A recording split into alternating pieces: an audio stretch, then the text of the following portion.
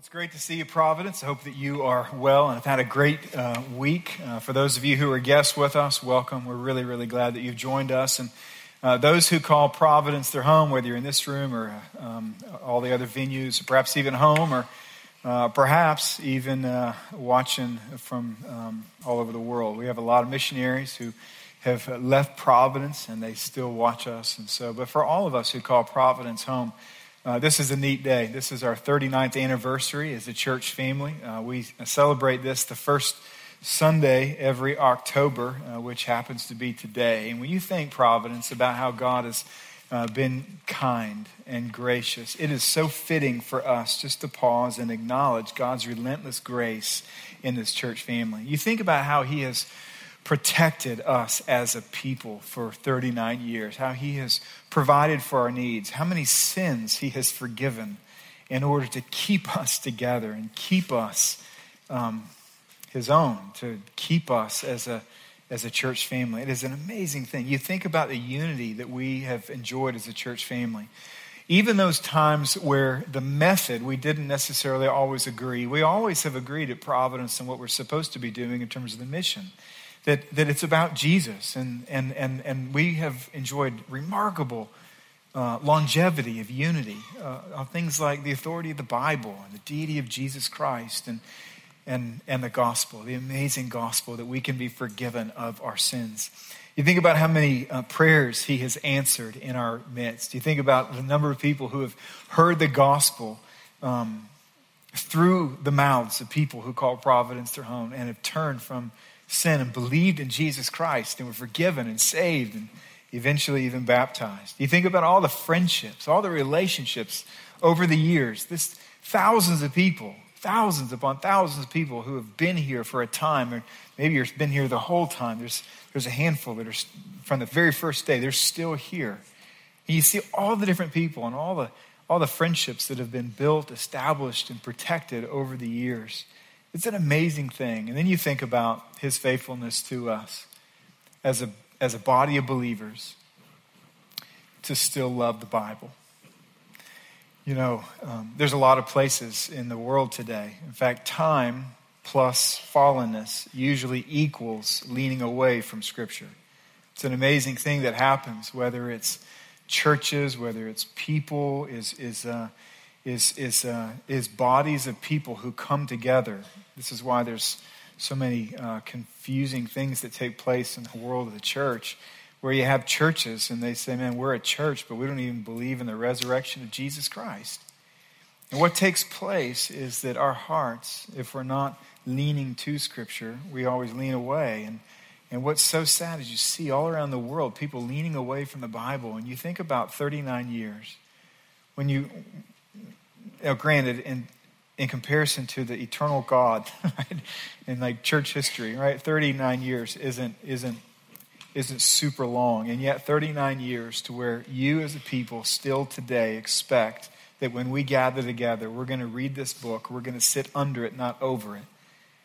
That you expect me to teach this. You expect me to read this to you today. You expected David Horner for all those years to read this book to us. It's an amazing thing, and He has done this. We love the Bible here, and if you have one with you, I want to ask you to turn with me to Ephesians chapter 1.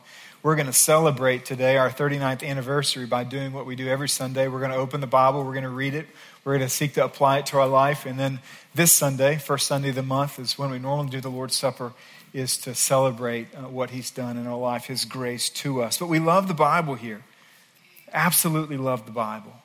God's word even says of itself, it says that it's able, it has power to revive our soul. Then we get discouraged when the flame of our faith is dim.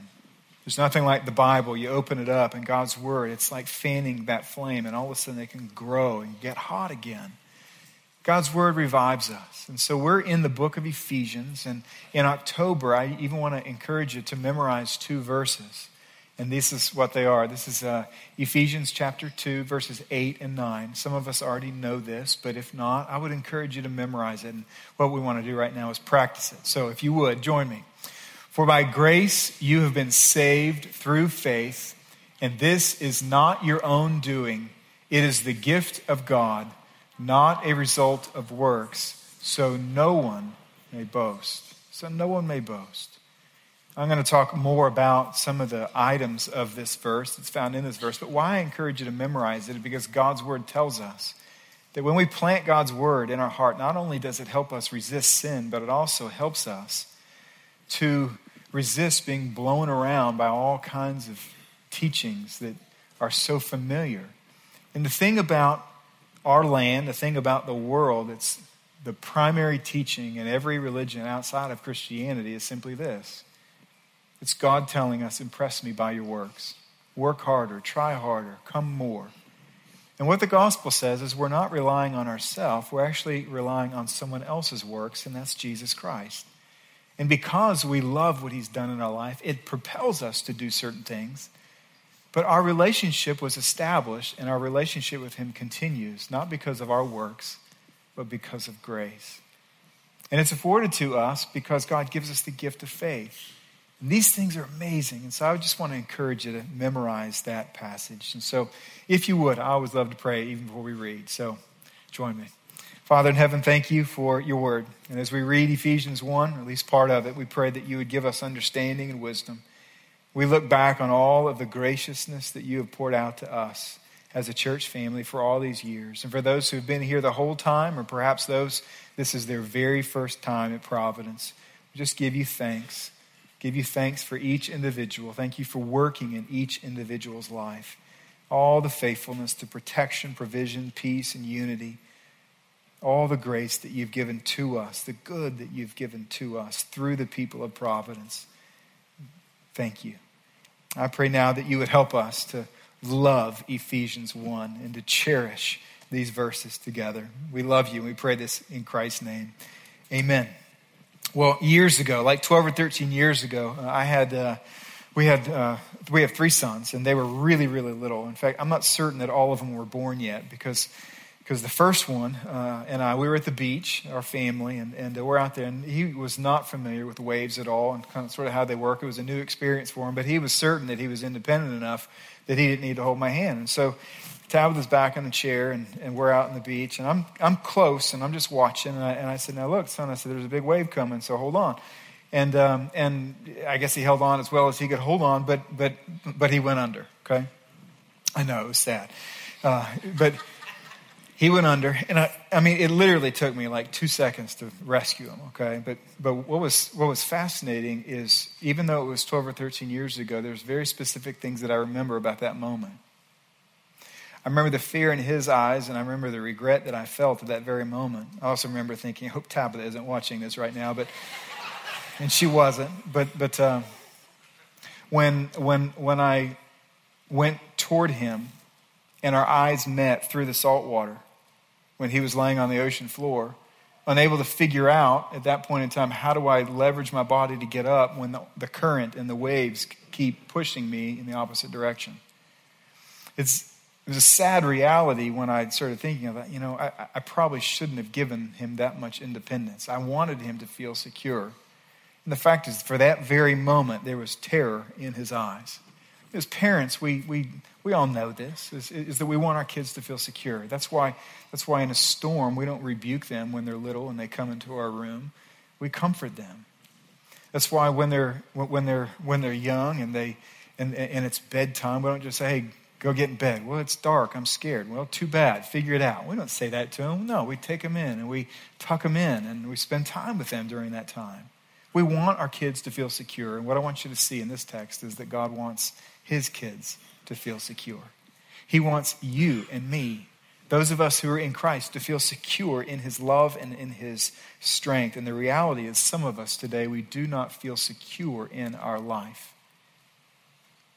Some of us, whether it's a marriage or a relationship or a friendship or a job or our personal health, some kind of emotional crisis, whether it's depression, whether it's anxiety, whatever it is, life doesn't feel secure at all. In fact, for some of us today, it may even feel like that you're trapped on a really tall ledge outside with an unpredictable wind, and every time you try to grab a brick in order to stabilize yourself, that brick pulls out of its mortar. That's what life feels like sometimes. What I want you to know, and what Paul wants, he's the writer of Ephesians, what God wants you to know is that God has not forgotten you. He knows where you're at. He knows where your marriage is at. He knows where your kids are at. He knows. And he loves you and he cares for you right where you're at. And here at the end of Paul's marvelous tour through the vault of God's blessings, which is what Ephesians chapter 1, verses 3 through 14 is. It's one sentence in the Greek, which was the first language, 202 words that he strings together without a period until the very end. And what he does is he's like Paul, the tour guide, okay? He's like, he's like, hey, let's come. I want to show you the vault, all the amazing things that God's grace has given to us. And so he starts going through and he's like, see, he's blessed us and see, he's chosen us and he's predestined us. He's adopted us and he's forgiven us and he's redeemed us. And at every stop, he's like, now look at this treasure. And this is amazing. This is what we've done. We've gone through verse 10. And what he does here at the very end of this tour is he wants us to see the treasure of his eternal assurances for those who are in Jesus Christ. He wants us to feel secure. So let's read it together. Starting in verse 3. We're going to read the whole sentence, even though we're only going to focus on verse 11 through 14. He says, blessed be the God and Father of our Lord Jesus Christ, who has blessed us in Christ with every spiritual blessing in the heavenly places, even as he chose us in him before the foundation of the world, that we should be holy and blameless before him.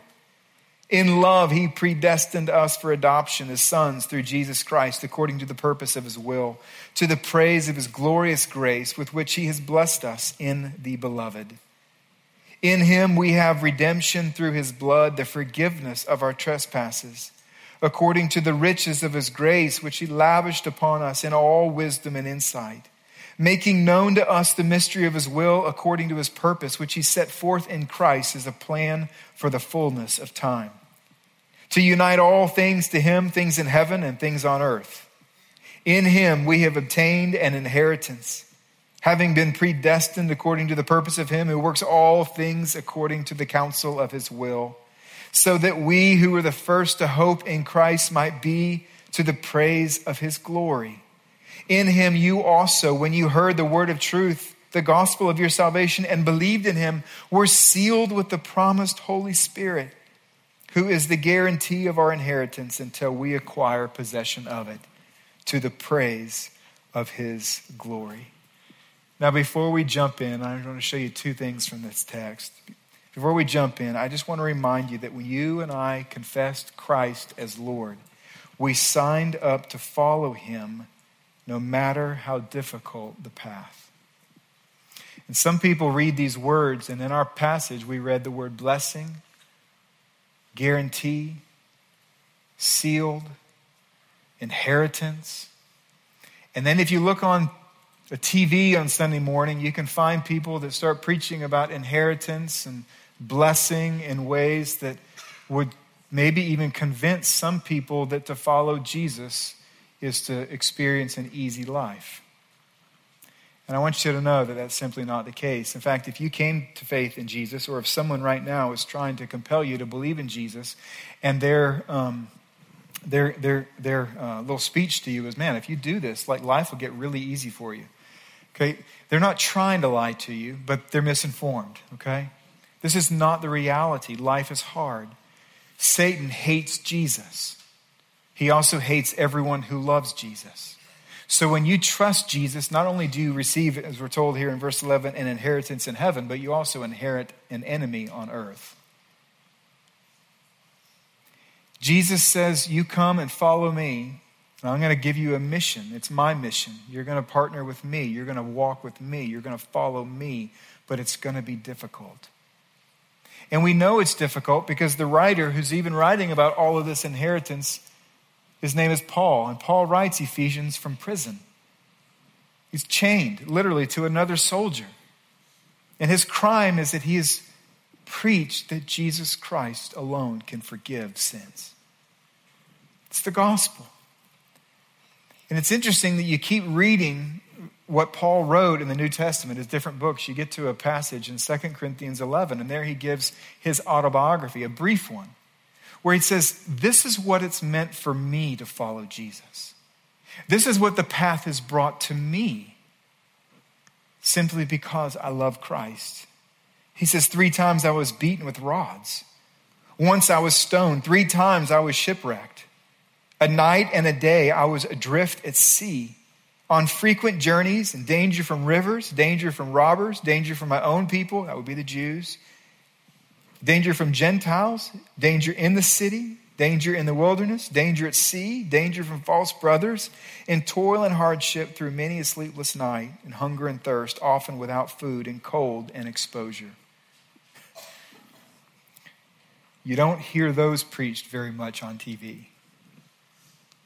But that's the reality of the author of the majority of the letters in the New Testament. This is my experience as an inheritance receiver. Now, we don't all experience the same thing that Paul did. But the reality is God has not promised us an easy life. And the question that I want to answer in verse 11 through 14 is this, is how is it possible for a man like Paul, who's so familiar with suffering and danger, to be so stable in his soul so as to write letters that we still read and study today? How is it possible for a real man to go through these kinds of things on earth and yet still be so stable in his soul and convinced in Jesus Christ that even as an old man, he dreamed and pled with God to help him get to a country that had never been reached with the gospel? You keep reading the Bible and you keep reading him saying, I've got to get to Spain. I've got to get to Spain. They've never heard. No one's ever gone. These people are being born. They're living their whole life and they're dying without knowing that Jesus Christ has forgiven them or can forgive them, that he's died for them. How is it possible for a man who's experienced that lot in life, that journey, to be so stable that we would want to read his chapter today? And his answer, I believe, is twofold, and these are the 2 points in the sermon. The first is this, is that God has given us an inheritance in Christ.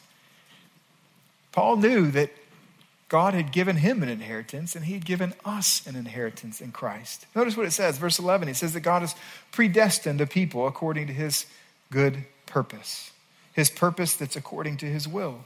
Now, we looked at the word predestined, and back in verse 4 and 5, this idea of God's sovereign determination over people. And what he's saying is this, is that God sovereignly said, I'm going to build a people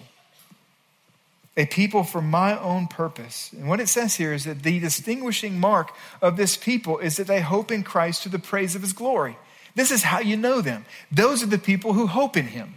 You see, we live in a place to where a lot of people are not hoping in him. You can go to a football game, just like this guy went to a football game, okay? He's an Oklahoma fan. He's sitting right in the middle of a huge group of Texas Longhorns fan, okay? So when his team does something well and he roots and declares his allegiance, everyone around him thinks he's a fool. And this is the same thing with those whom God has predestined to become his people. You see a lot of people, and they look at Jesus and they scorn what he's done. And yet we're the people who stand up and not only hope in Christ, but we declare our allegiance to him, even if we're made fun of it. This is how you know who my kids are. They're hoping in Christ. And they're doing so for the praise of my glory. And so what we have seen in this amazing sentence, starting in verse 3, is that God blesses us, that he chooses us, that he redeems us, that he forgives us, and that he adopts us as a people. He brings us into his family. That's an amazing thing if you think about it. And Paul continues to write about this. In the book of Galatians, chapter 4, verses 4 through 7, it says, when the fullness of time had come, God sent forth his son, born of woman, born under the law, to redeem those who were under the law, so that we might receive adoption as sons. So you are no longer a slave, but a son, and if a son, then an heir through God. And what Paul's saying here is this, is as heirs through God, we have an inheritance. We have an inheritance. Romans chapter 8 says that we're co-heirs with Christ. And what that means is that when God's giving the inheritance to his son, which is everything, is that we are actually partakers of Jesus' inheritance. We don't get a secondary inheritance. We get part of his. It's an amazing thing. In particular, when you think where the journey began, because Romans chapter 5, verse 10 says that the whole journey began with us being enemies of God. And some of us, we don't remember a life where we felt like we were enemies of God. And that's why when we read the Bible, we discern what God remembered about our life before Christ. And he said, no, you're an enemy. You did not believe in me. You did not appreciate me. You did not love me. You sinned against me. You were inclined away from me, not toward me. You were an enemy. And he has made enemies. Not only has he just forgiven us, he's literally gotten to the place to where he's forgiven us, he's redeemed us, he's blessed us, he's adopted us, all the way to the place to where he says, I'm going to write you into my will. Now think about this for a second. Think of an enemy you've had in your life. Maybe you have one right now. Or maybe someone doesn't like you so much. What would it take right now for the person that you like the least on the earth for you to write them into your will? This is what God did for you and for me. He says we were enemies, and this is the fulfillment of his grace in our life. He says, this is how much I've done in your life. You deserve to die. Not only am I going to give you eternal life, I'm going to give you something to enjoy for eternal life. It's an amazing thing. We have an inheritance. In 1 Peter chapter 1, he sort of talks to us about the quality of this inheritance. He says he has caused us to be born again to a living hope through the resurrection of Jesus from the dead, to an inheritance, and then he describes it, that's imperishable, undefiled, and unfading, kept in heaven for you. So he talks about it in terms of quality. Now, sometimes we think of inheritance on the earth as it like money, property, land, jewelry, something we can own, feel. And the Bible is a little bit vague as to exactly what the inheritance is. Some places he said, well, we know there's a house because he said, I'm going to prepare a place for you. I'm going to return and I'm going to allow you to live in a house that I prepared for you. And so in heaven, there's some kind of shelter, some kind of dwelling for us. We're like, well, that's my inheritance. And I would say, yeah. Peter, he writes of the inheritance as eternal life, that we'll live forever with him. There's different ways of what comes to us, but what Peter does here is he tells us the quality of these things that come to us. And the first quality, he says, it's imperishable. It won't die. It's imperishable. You see, life on earth is like playing Monopoly, okay? We get the board out, we go around a few times, we make some money, we pay taxes, and we try to stay out of jail, okay? And then when the game is over, it doesn't matter what you acquired, whether it's hotels on Boardwalk or whether it's rent from owning Baltic Avenue. It all goes back into the box. That's just like life. Doesn't matter what you acquire, you're going to leave it. Either it's going to perish or you're going to perish, but you and it will not live forever together. It's perishable, but in heaven, the inheritance that God has for us, it will never end. It will never dim. It will never die. The second thing we're told about it is it's undefiled. See, the stuff in your pocket right now, money, it has a pretty sordid history, if you've ever thought about this. You're not the first hands who's touched it. If you have a bill that's really old and it's really loose, you think about the history of that bill. That bill has bought probably vegetables, and it could have bought drugs. It paid the tab to watch Cinderella, and maybe for someone else to watch pornography. Everything on this earth that we have, all the money that we have, it has a past that has stains and defilement all over it. It's not all pure. It's not all perfect.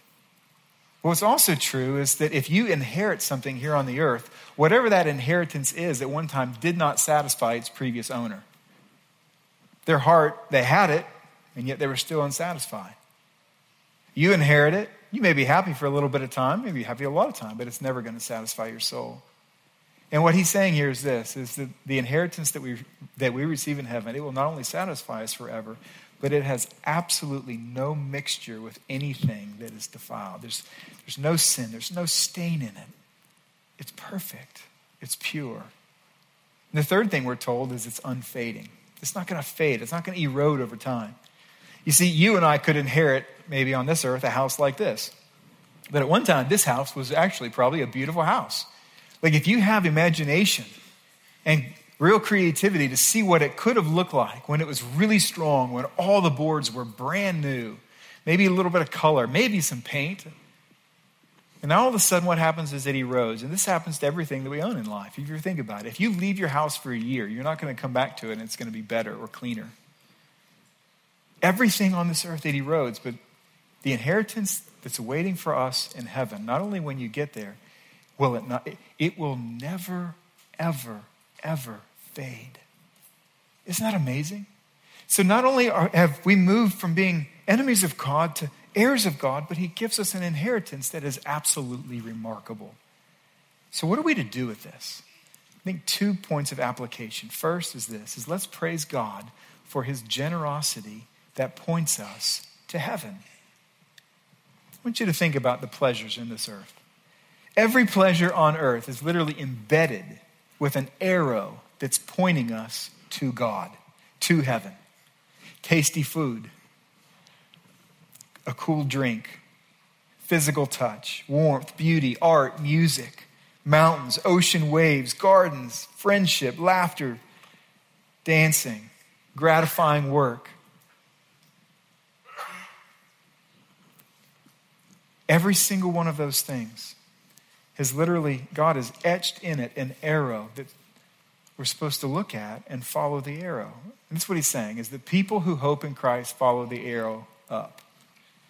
In other words, he's saying, I want you to enjoy the things that I've given you on the earth. But as you enjoy them, don't think of them as the end. Think of them only as a foretaste of its perfected form when it's in heaven. So that we don't find ourselves thinking this is home. We're still looking forward to the place in heaven that is our true home. And the second thing I think we can do is leverage his generosity around his mission. You see, there is a lot of people, and you know this, right? This inheritance language and then prosperity teachers, and it causes a great distraction to a great number of people. And the logic of the prosperity gospel is this: God is rich, I'm God's kid, therefore I should be rich. But then we add to it the problem of timing. We say, God is rich now, I'm his child now, I should be rich now. The ultimate problem with the prosperity gospel is timing. Think about this for a second, guys. God told us that our inheritance is imperishable, undefiled, it's unfading, and it's kept in where? Heaven for you. It's not here. And the good news, Providence, is that you will prosper in every way in heaven. And there, all the shiny things won't distract your heart from worship like they do here. And so what are we supposed to do with God's generosity when we're here? Well, we already looked the first time that we're supposed to look up and hope to God. So we're supposed to enjoy it. But we're also supposed to exchange it. Enjoy and exchange. Why exchange? Well, this is what Jesus said about our things, his generosity to us now on the earth. Matthew chapter 6, verse 19 through 21 says, "Do not lay up for yourselves treasures on earth, where moth and rust destroy and where thieves break in and steal, but lay up for yourself treasures in heaven, where neither moth nor rust destroys and where thieves do not break in and steal. For where your treasure is, there your heart will be also." Think about this for a second. If you were a millionaire back in the Civil War with Confederate currency and you had foreknowledge of the outcome of the war, what would you do with that currency? If you were wise, you would enjoy a little and exchange a lot. If you knew you were going to another country and this currency meant nothing in your lifetime, but you could go ahead and actually exchange it now for the currency of the country that would become. Well, a wise person would say, let me live frugally while I'm here. And then when the war's over, there'll be more that I can enjoy then. And what Jesus is saying is, I'm telling you the outcome of the war. The outcome of the war is our currency here on this earth is good for nothing in heaven. But we can exchange some of it now. So what he's saying is this: what I've given you, I want you to enjoy. If you have things, God really wants you to enjoy them. So do enjoy them. Thank God for them. But also be wise enough to say, Jesus told me not to store up treasures on the earth, but literally to exchange them by storing them up in heaven. And how we make that exchange is we invest them towards kingdom end. We invest them in his mission. We invest so that other people can hear of the gospel. So let's live modestly and exchange the rest in what he's doing in the world and in his kingdom in heaven. I think this is one of the things that really fortified Paul in his understanding, why he was so shaken with danger and yet so strong in his soul. The second thing, though, is this, is that God has sealed and secured us with his Spirit. You see verse 13, he says, in him, you are also sealed with the promised Holy Spirit. Now, if you had a valuable possession at this time, you put your seal on it as a proof of ownership. We do the same thing today, right? We brand cows. If you got a bunch of cows with a bunch of other ranchers and all the cows are in one field together, everybody puts their mark, their seal on the cow so that everyone else knows, well, that one belongs to me. We do the same thing with a deed or a title or a car or a house. You look at it and there's a seal. It's proof of ownership. Just a few weeks ago, my son was eating the last of the cookies. And I said, hey, why don't you share some of those? I'm joking with him. He knows I don't really want one, but I actually did. And he goes, no, I'm not. Of course, we're bantering back and forth. And he goes, but I really would like some milk. And I said, well, why don't you go get some milk? And I'm looking, I got a little smirk on my face. And so you know what he did? He licked his cookies, and then he went and got his milk. So, right? Who he's saying is this proof of ownership. These are mine. These belong to me. Now listen, God does the same. He doesn't lick us, but God does the same thing to us, okay? For those of us who have trusted Jesus Christ and believe he puts his seal on us, God owns us. 1 Corinthians 6:19 says, you are not your own. You are bought with a price. And his proof of ownership, he says here, is his Holy Spirit. Romans 8, verse 9 says, anyone who does not have the Spirit of Christ does not belong to him. This is the proof of ownership. It's not your works. It's not your religion. It's this. Is the Holy Spirit in your heart? If he is, you are owned. You are his possession. You are safe and sealed by the Spirit. If you do not have the Spirit, but you have 1,000 good works, you have nothing. That is the seal. And the seal is a mark of ownership. So when we talk about security, the question for us is not, can I lose my salvation? The question is, can Christ lose a Christian? You got to ask the question, are we owning Christ or is Christ owning us? He says, I own you. Are we in his hand or is he in our hand? He says in John 10, he's going to tell us, you're in my hand. And then he says, let me tell you how strong my hand is. Look what John 10 says. He says, my sheep hear my voice and I know them. And they follow me, and I give them eternal life. They will never perish. And no one will snatch them out of my hand. My Father who has given them to me is greater than all, and no one is able to snatch them out of the Father's hand. Now, whose hands are stronger than God the Father and God the Son? Answer, no one. And this is what he says. God the Son, he picks us up. He holds our hands. Nobody can strip us out of his hands. He says, I lose none that are in my hands. And for safekeeping, double measure, God the Father says, you know what I'm going to do? I'm going to put my hands over Jesus' hands. This is how safe we are. And yet you look through Scripture, and isn't it true that there's verses that seem to hold security at arm's length? Hebrews chapter 3, verse 14 says, we share in Christ if indeed we hold our original confidence firm to the end. That word if, these words are like, wait a minute, is it possible then that if I don't hold my original confidence firm to the end, then I'm out. I'm going to lose something here. There's two things that you need to know about these passages. I counted about 9 of them this week. Where you're looking at like, okay, how do we explain this? Well, each one of these passages, first of all, they have a context. In this passage, he says, we share in Christ if we hold our original confidence firm to the end. He doesn't say we will share in Christ. And the difference is this, is that our endurance of faith is not the wage that we pay to share Christ. It's the proof that we do share in Christ. And what you find that is the commonality of all of these passages that seem to threaten our security is that passages like these are written to threaten our security in everything but God. In other words, a genuinely saved person reads these very verses, and instead of running away from God, they run to God. And the running to God is proof that they're in God. Romans 8:16, he says, the Spirit himself bears witness with our spirit that we are children of God. When we run to him, God's Spirit says, you're safe. I know you sinned. You're safe. You're with me. He's the guarantee, literally the down payment of our inheritance until we acquire possession of it. And so what do we do with this? Two things. First is let's believe in Jesus and rest in his strength. You see the utter necessity of belief when he says, when you heard the gospel of your salvation and believed, you were sealed. We have to believe. We have to believe that Jesus died on a cross, rose from the dead.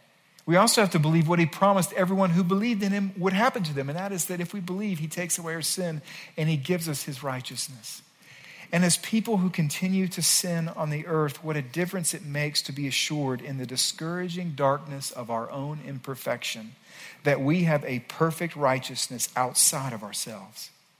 You see, the good news about the gospel is that your best days on the earth, they do not add to your righteousness before God, and your worst days on earth do not detract from your righteousness in God. And the reason is because your righteousness is Jesus Christ. And he's sitting at the right hand of the Father, and he's the same yesterday, today, and forevermore. This is the hope of justification by faith. It's not up to you, it's up to him. And he's made it available to us. And so if you know Christ, the invitation is very simple. Rest in the strength of your shepherd. And if you don't know Christ, you can trust him today. The second thing I think that we need to apply to our life is this, is let's help people hear this gospel. You see, the necessity of belief is preceded by the necessity that they hear. If people don't hear the gospel, they can't believe the gospel. If they don't believe the gospel, they cannot be saved. And this is why, as a people, we believe sincerely that God has called us to tell people about Jesus Christ. So let's look for opportunities this week to do just that. You know, God has given us a pretty remarkable gift if you think about it. That month by month, we get to do something that helps us to remember what he's done, but it also helps us to proclaim to one another that we believe what he's done, and it's called the Lord's Supper. So for those who will be serving us, if you want to head to the back and get the elements ready, when we take these things, the bread and the cup, symbolic of his body and his blood, we're to do those two things. We're to remember what he's done and then to proclaim to others that we believe what he's done. So if you don't know Christ, we would ask you to respectfully allow these elements to pass by. We would love to talk with you after the service and introduce you to Christ or to just talk to you about things that you're not certain about. But we would invite you, though, at this point in time, just to pass. But if you know Christ, you're welcome at this table. We invite you to do it. Jesus said a third thing needs to take place here, though, and that is that we first need to examine our heart. So as these things are being passed, I invite you to pray and ask God, God, is there any sin in my life that I need to confess? Confess it to him. And then I would also say to you that as they're being passed, if you have the time, I want you to just listen. We had a little team sort of do a really cool recording of each of the chapters of Ephesians. And what we want to do is just to play that for you as it's being passed, right? Just to marvel at the grace of God and what he's made available to us. So if you would, let's bow. Let's pray together. Father in heaven, we thank you for your kindness to us, for the mercy and grace that you've given to us to take us from being an enemy all the way to being sons and daughters, as heirs and co-heirs with Christ. It is amazing. We thank you for the strength that you have as our shepherd. We bow before you. We thank you. We ask, God, that you would reveal anything in our life that needs to be confessed at this time. And we pray this in Jesus' name. Amen.